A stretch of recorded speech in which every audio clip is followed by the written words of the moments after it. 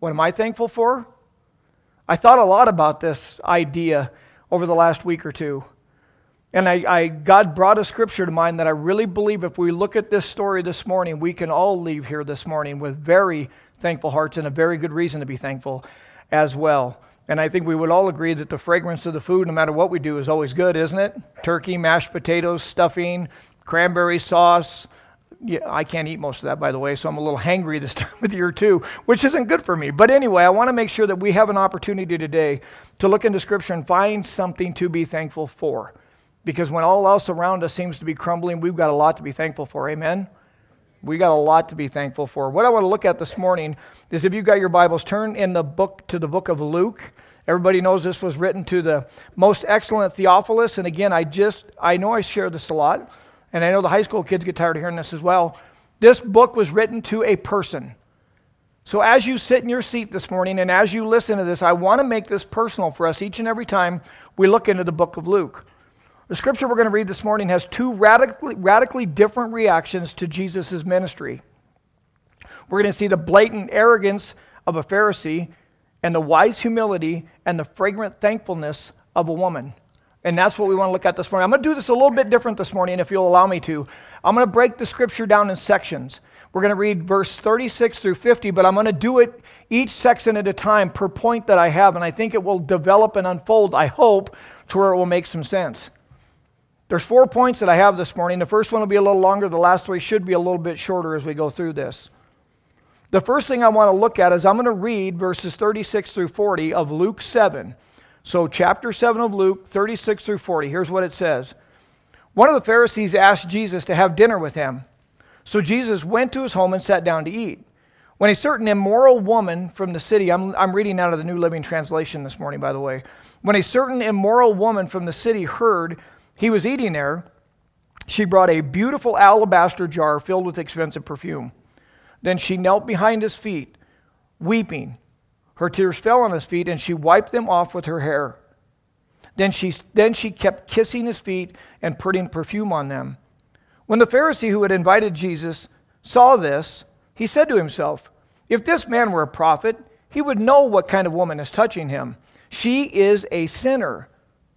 Then Jesus answered his thoughts. "Simon," he said to the Pharisee, "I have a question." Simon said, "Go ahead, teacher." So when Jesus asked this question, what I want to look at this morning is I want to look at the 2 people to begin with. So there's 2 people in this story that I want to pull out of this to begin with that Jesus talks about, that Luke talks about in this scripture. One is a repentant sinner, and one is a self-righteous Pharisee. But first, what I want to do is I want to kind of set the stage for this dinner that they're talking about in this story.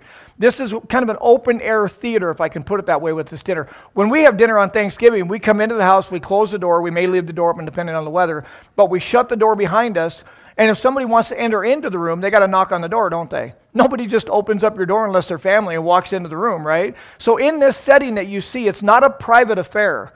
A lot of times what would happen in this day and time, Jesus was invited into this dinner. What would happen, it was in a kind of a courtyard area where there would literally be other people that would sit around the outside of the dinner area, the dinner table, and they would listen to the wise stories that were being told by the Pharisees and the rabbis that were at the dinner table. So this is not an open event. This is an open event. It's not a closed event here. And this explains how this woman is able to come into this room where Jesus is being seated. So this is not a private conversation. And another thing that would happen in this time is people would actually ask for scraps, leftovers. So if they didn't eat all the food, the people around the outside of the table would actually come up and take some food home with them as well to kind of help the needy and the poor. But this explains how this woman gained access into this banquet where Jesus was at. It's important to know that women were never invited to the banquet, ever. They could sit around the outside, but they were never invited to sit around the table. A Jewish rabbi would very rarely, if at all, speak to a woman in public. We see how Jesus elevates a woman in this story and how he elevates women within this culture, because rabbis wouldn't talk to them. They wouldn't even bump into them. They surely wouldn't have dinner with them. So that's the setting that you see within this story, and I'll talk a little bit more about this as it unfolds. The very first person I want to look at in this story is a repentant sinner. That's the woman, a certain sinner. Her sins are not specified in this scripture They're not given specifics, but when you read this and you read commentaries and you study this, by the way that the NLT puts it, especially a certain immoral woman, she was a woman of the night. She was a streetwalker. That's who she was. That's the reputation that she had as a certain immoral woman. It is not made clear when this woman repented. It could have been when, like Jesus was talking about in the book of Matthew, come to me who all you who are weary and heavy laden, and I will give you rest. May have been a message that John the Baptist was sharing about Jesus.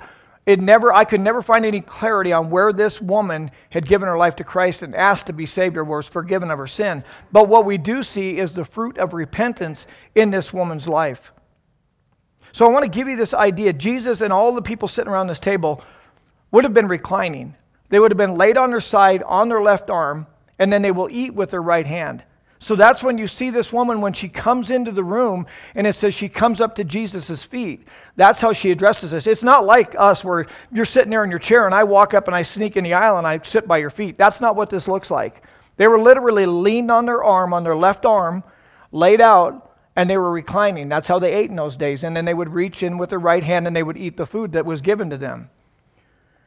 So this woman comes in. She arrives at the dinner, knowing who Jesus is, and comes weeping. Now I want you to get this picture of weeping as not a few tears running down her cheeks.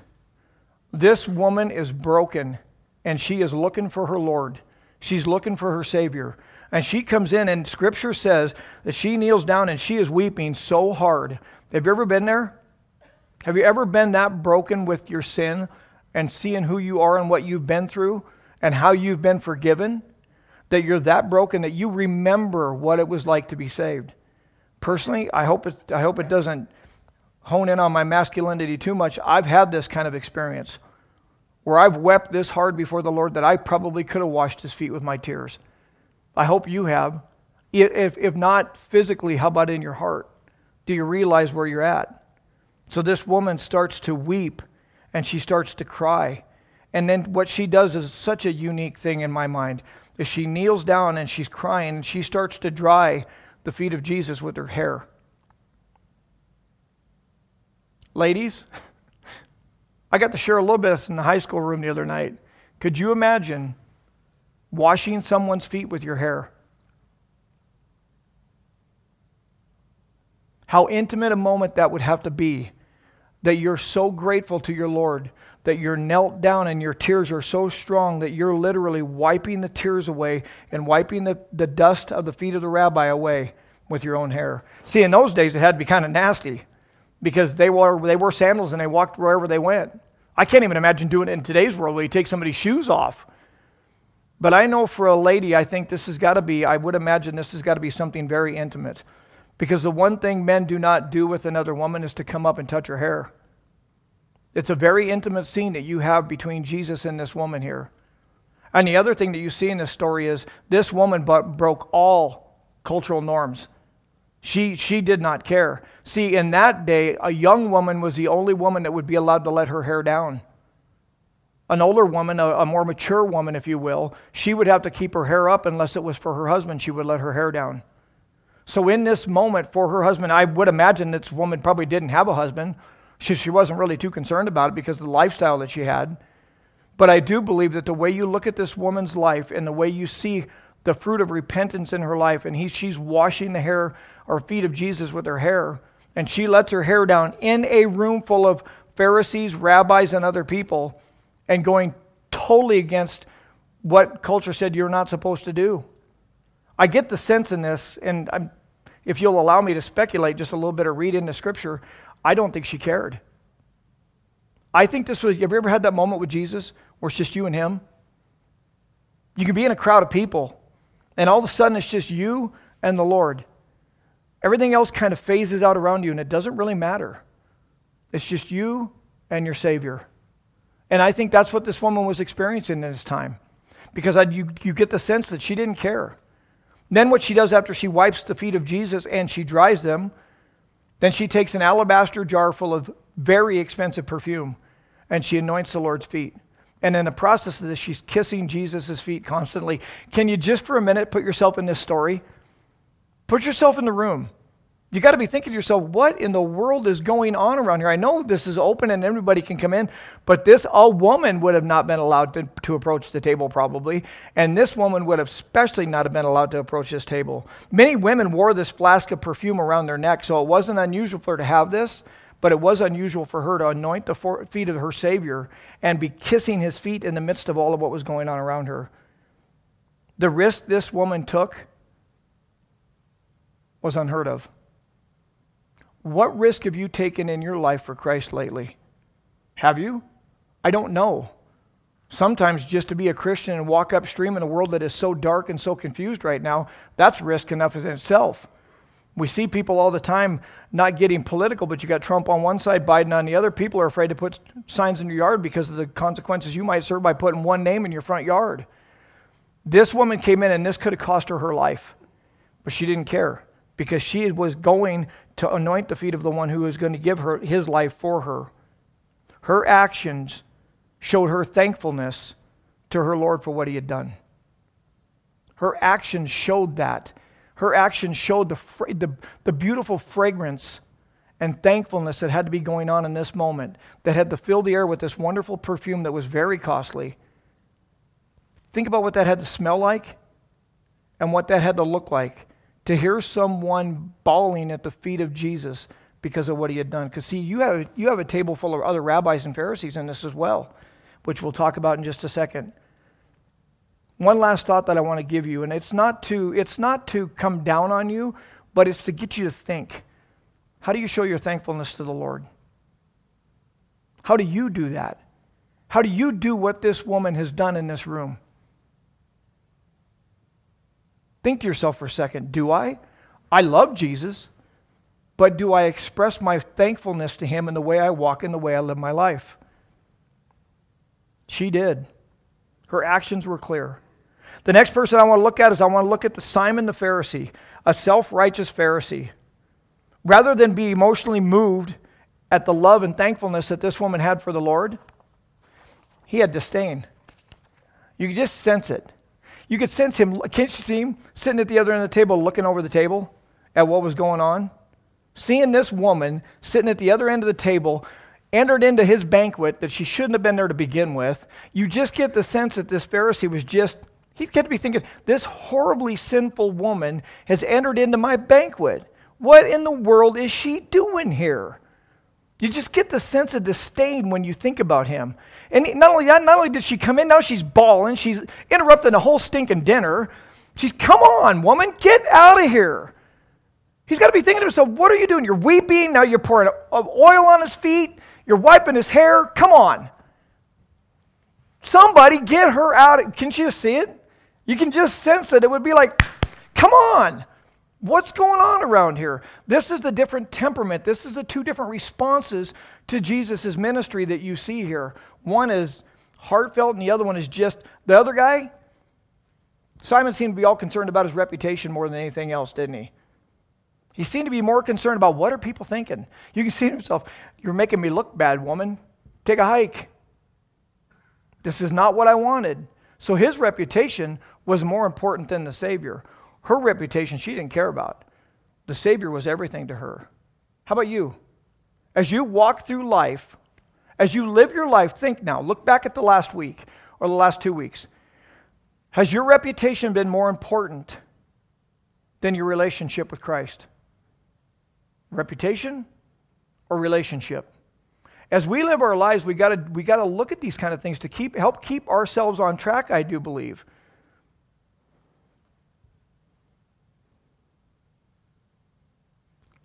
Scripture says this: Pharisees were like whitewashed tombs. They looked really good on the outside, but they were dead on the inside. And I do believe in this world we're starting to reveal a lot of what's going on with everything happening in the world today. There's a lot of what's happening revealing a person's heart, isn't there?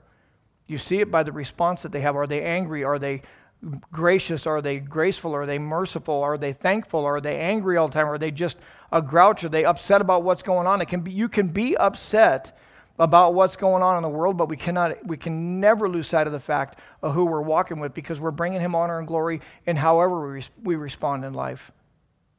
We got to remember this too, that when this woman touched Jesus' feet, he would have been considered unclean by the Pharisees. And the Pharisees were very pious, very hypocritical in the way they lived their life.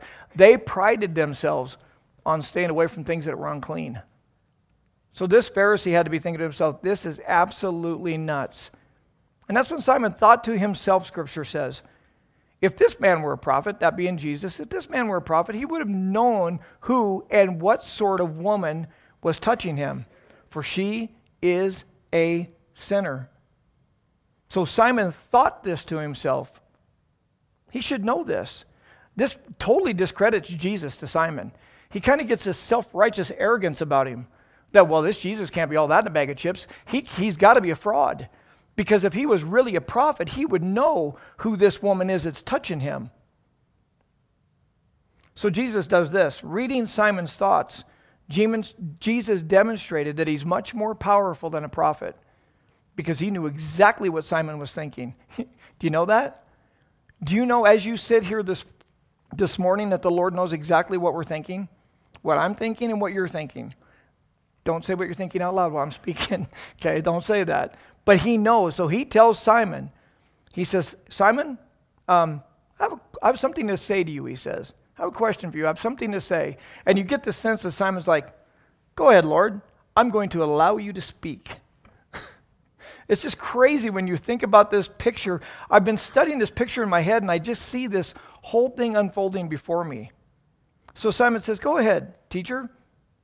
Have a shot at it. So Jesus tells Simon a parable about two people who had a debt they could not pay. And that's my second point, is the parable. And this is verses 41 through 43. Then Jesus told him a story. A man loaned money to two people, 500 pieces of silver and 50 pieces to the other. But neither of them could repay him. So he kindly forgave them both, canceling their debts. Who do you suppose loved him more after that? And Simon answered, I suppose the one who he canceled the larger debt for. Makes sense, doesn't it? The creditors that owed him this stuff, Simon had to come up with a simple answer. Duh, is what I would say. We're obviously going to know the one that was forgiven the most debt would be the one who would be most thankful. Imagine when you get home today, somebody paying your house. Would you be thankful to him? Somebody said, hey, I've paid the mortgage, I've taken care of it, that's your debt, I got this. I would be pretty excited about that if it was me. I think that would be a pretty good deal. Being at the age I'm at and having a home paid for, I think that would be a really good thing. And I would be grateful for that debt that was paid. But this parable doesn't deal as much with the amount of the debt. It deals more with the idea of this person's debt or the sin in their life, being aware of it. That word debt in the Greek, the word debt equals sin as well. So this could be given debt or sin, either word. This one, the word is used as debt. So when you look at this, he had been forgiven 500 pieces of silver and 50 pieces of silver. But the debt in a person's life, it's an awareness thing, I think. A lot of you didn't live the life that I lived when I was younger, but you still need Christ. You could be grandma cooking apple pies for the kids in the neighborhood, but you still need saved. We all have the same debt, and we are all going to pay the same price unless we are forgiven that debt, and it's eternity apart from God. It's being separated from him in all that we do for eternity. See, Simon's guilt was pride. It was more hidden. The woman's guilt was of the flesh. Everybody knew it. Everybody knew what this woman had been up to and what she was doing. So you look at that. One was a sin of pride, and one was a sin of passion. And you can see that Jesus, talking to Simon in this, you kind of wonder, do you think Simon starts to get it? Do you think Simon starts to realize that who Jesus is talking about in this parable is Simon because Jesus read his thoughts? He's got to be thinking to himself, oh. And Jesus is talking about the sinful woman as well. And here's the key thing in this parable. Neither person could repay their debt. Neither one could repay it. There's no way that we can repay this debt. So one is of the Spirit and one is of the flesh. And 2 Corinthians 7:1 tells us this. Therefore, having these promises, beloved, let us cleanse ourselves from all filthiness of the flesh and spirit, perfecting holiness in the fear of God. So even if your sin is of the spirit, it's pride or whatever that is, that needs cleansed as much as it does a woman who may be in prostitution or somebody else that may be living in sin. It needs to be cleansed. I want to go back to that idea of everybody knew her sin. And Simon said sin was hidden. I don't know each person in this room, how you live your life and what you do during the week. But this idea of hidden sin struck me. If you're sitting in this room and you have some secret part of your life where there's sin, don't you think you're going to get away with it? Because Jesus already knows. You can hide it from everybody in this room. So you're looking at a man who used to hide his sin very well. I know what this is like. Not being a Christian in those days because I didn't know the Lord, but I know what it's like to try to hide my sin. And if you're in this room this morning and you're trying to hide your sin and you've got something that you need to get right with before God, I would recommend that you do it today, this morning, before you leave this place. Why do I say that? Because Numbers 32:23 tells us this. But if you do so, then take note, you have sinned against the Lord, and be sure your sin will be found out. Luke chapter 12, 2 and 3 says this, the time is coming when everything that is covered up will be revealed, and all that is secret will be made known. Whatever you have said in the dark will be heard in the light, and whatever you've whispered behind closed doors will be shouted from the housetops for all to hear. That searches my heart, because I can't get away with hidden sin. I can't get away with sinful thoughts very long. God knows my thoughts. Every careless word I use in this planet is going to be given account for come Judgment Day. And I got this idea that when you talk about behind closed doors, everything you have whispered behind closed doors will be shouted from the housetops. This convicts me, that part right there, because when I'm in my home, I might talk differently than when I'm out of my home. You understand? The temperament of how I speak may be different than what I do when I come to church. Is the way you talk, is your speech have the same attitude and the same seasoning here as it does at home? Does it have the same seasoning here as it does at work? These things, this has been a very convicting message for me, because I've got to make sure that in the home, I'm the same as out of the home. My talk, my temperament, how I season things, my attitude has all got to be in the home's got to be the same as it is out of the home, because if it's not, it will not be consistent, in or out. And you get the idea in this. I want to make sure in the scripture, I'm going to lean into this idea here in just a minute. To be forgiven because you love could be interpreted as earning forgiveness, and it's not. And I'll talk a little bit about more of that in just a moment here. A better translation may be, I could tell you this way. Her many sins had been forgiven. That's why she loved much. If your many sins have been forgiven, you can be thankful and you can love much in this room this morning. So Simon, at the end of this, he answered the question. I suppose the one who was forgiven the greatest debt. And Jesus says, Simon, you get to be right. And then he goes on to the third point. The point of the parable. Verses 44 through 47 says this. That's right, Jesus said. Then he turned to the woman and said to Simon, can you see it? Hang with me for a second, will you? So he's sitting at this table. He's reclined at this table. The woman's at his feet. Simon's across the table with his little glare staring at him. And all of a sudden, Jesus turns to the woman and says to Simon, I like the way the Lord behaves, because Simon's got to be crawling in his skin. Simon's got to be kind of slinking underneath the table a little bit, if I can put it that way by now, because Simon's being called out a little bit here. So he said to the woman, looking at the woman, he turned to turned to the woman and said to Simon, look at this woman kneeling here. When I entered your home, you didn't even offer me water to wash the dust off my feet. Everybody is hearing this right now. In these days, hospitality was a very big deal. Everybody at the table is hearing this while Jesus looks at this woman. When I entered your home, you didn't even offer me water to wash the dust off my feet. But she has washed them with her tears and wiped them with her hair. You didn't greet me with a kiss. But from the time I came in, she has not stopped kissing my feet. You neglected the courtesy of olive oil to anoint my head. But she has anointed my feet with a rare perfume. I tell you, her sins, and they are many, have been forgiven. So she has shown much love. But a person who has been forgiven little shows only little love. Turning towards Simon, Turning toward the woman, he said to Simon, I love that picture because he's calling Simon out here. And Simon starting, he's got to be kind of thinking to himself, how does he know all this in my head? He's starting to figure out that Jesus is this prophet.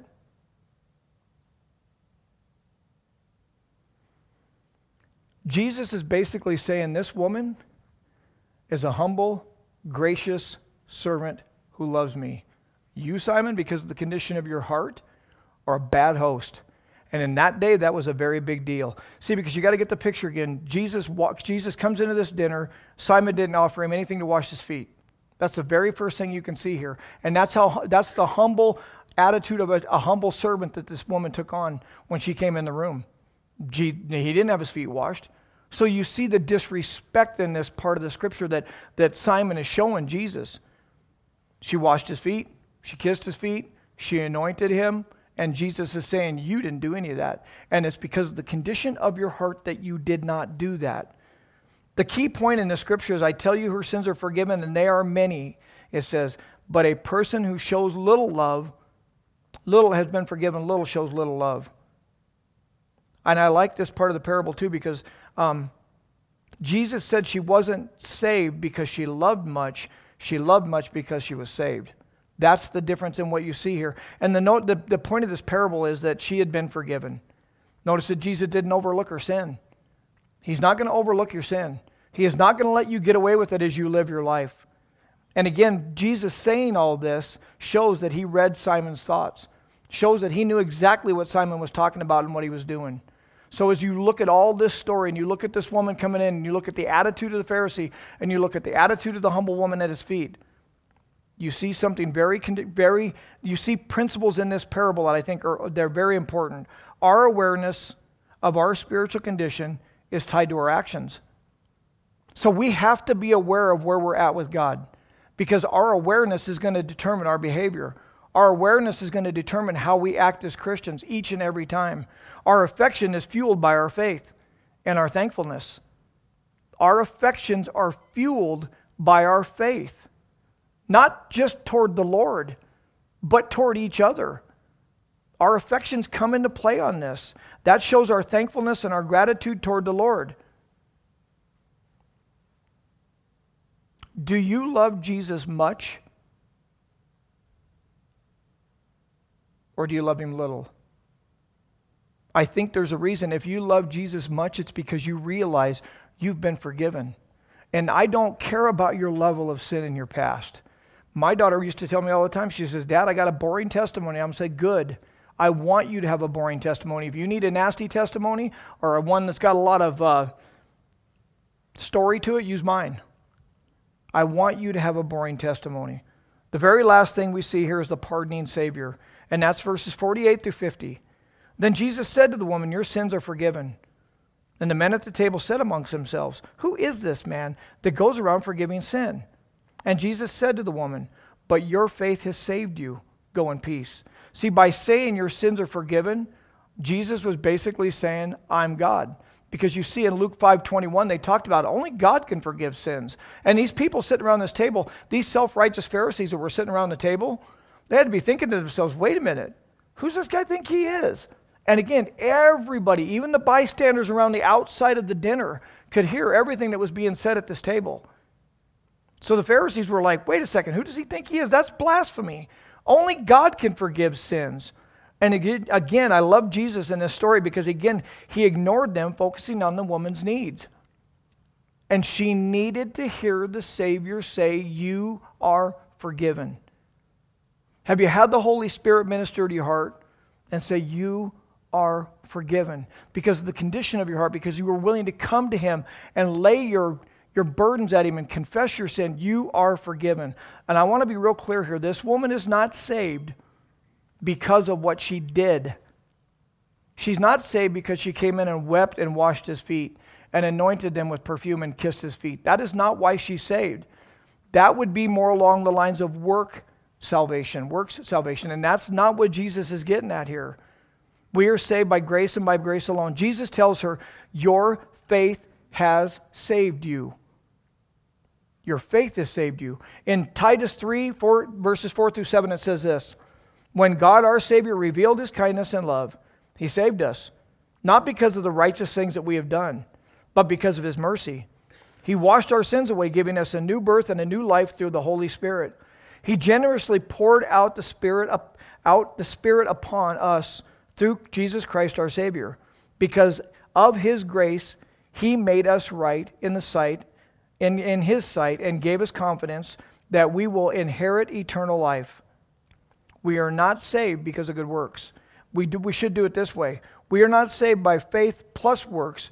We are saved by faith that should lead to good works. Have you been doing good works? What have you been doing for the Lord as of late? Are you working for him? When you're at your job, are you working for him? When you're taking care of your kids, are you working for him? When you're at the grocery store, are you working for him?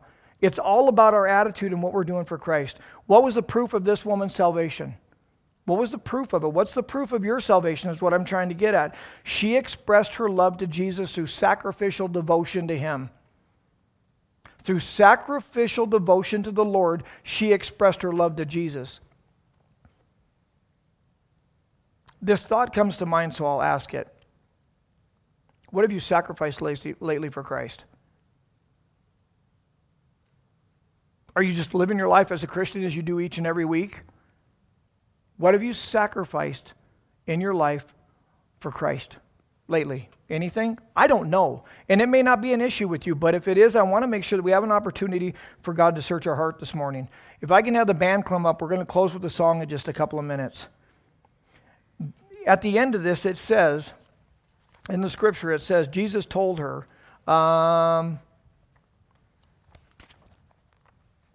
your faith has saved you. Go in peace. When we look at the world today, there's anything but peace. Amen? Doesn't seem like there's any peace around us at all, does there? The only time we get any peace is when we get in here on a Sunday morning and we're able for just a moment to let everything outside the room go away. Jesus says, your faith has saved you, go in peace. And I want that to be a message for our church this morning. Your faith has saved you. Go in peace. This literally means for her to go into peace. You guys have heard my testimony before. You know when Rachel and I, at the end of the day, when I gave my life to Christ that Sunday morning, we didn't talk about it at all during the day that day. But I got home that night, laid in bed, and Rachel finally rolled over and said, what's it like?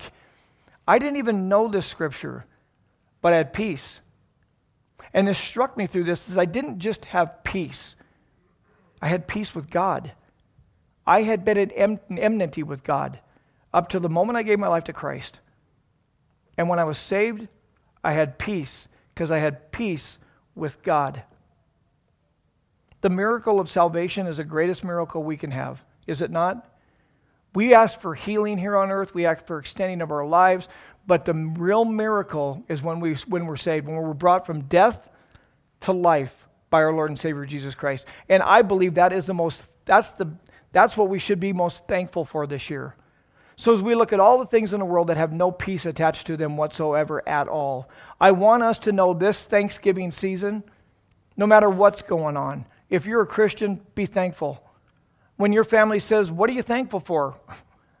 I'm thankful because I'm saved. I'm thankful because my name is written in the Lamb's Book of Life, and I know the Lord and he knows me. Isn't that the best thing to be thankful for? Are you saved? Do you know him?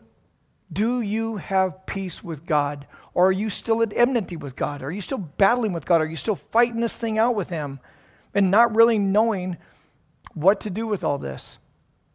Because if you've been saved and you have peace, that peace and that salvation has came at a very high price from our Savior.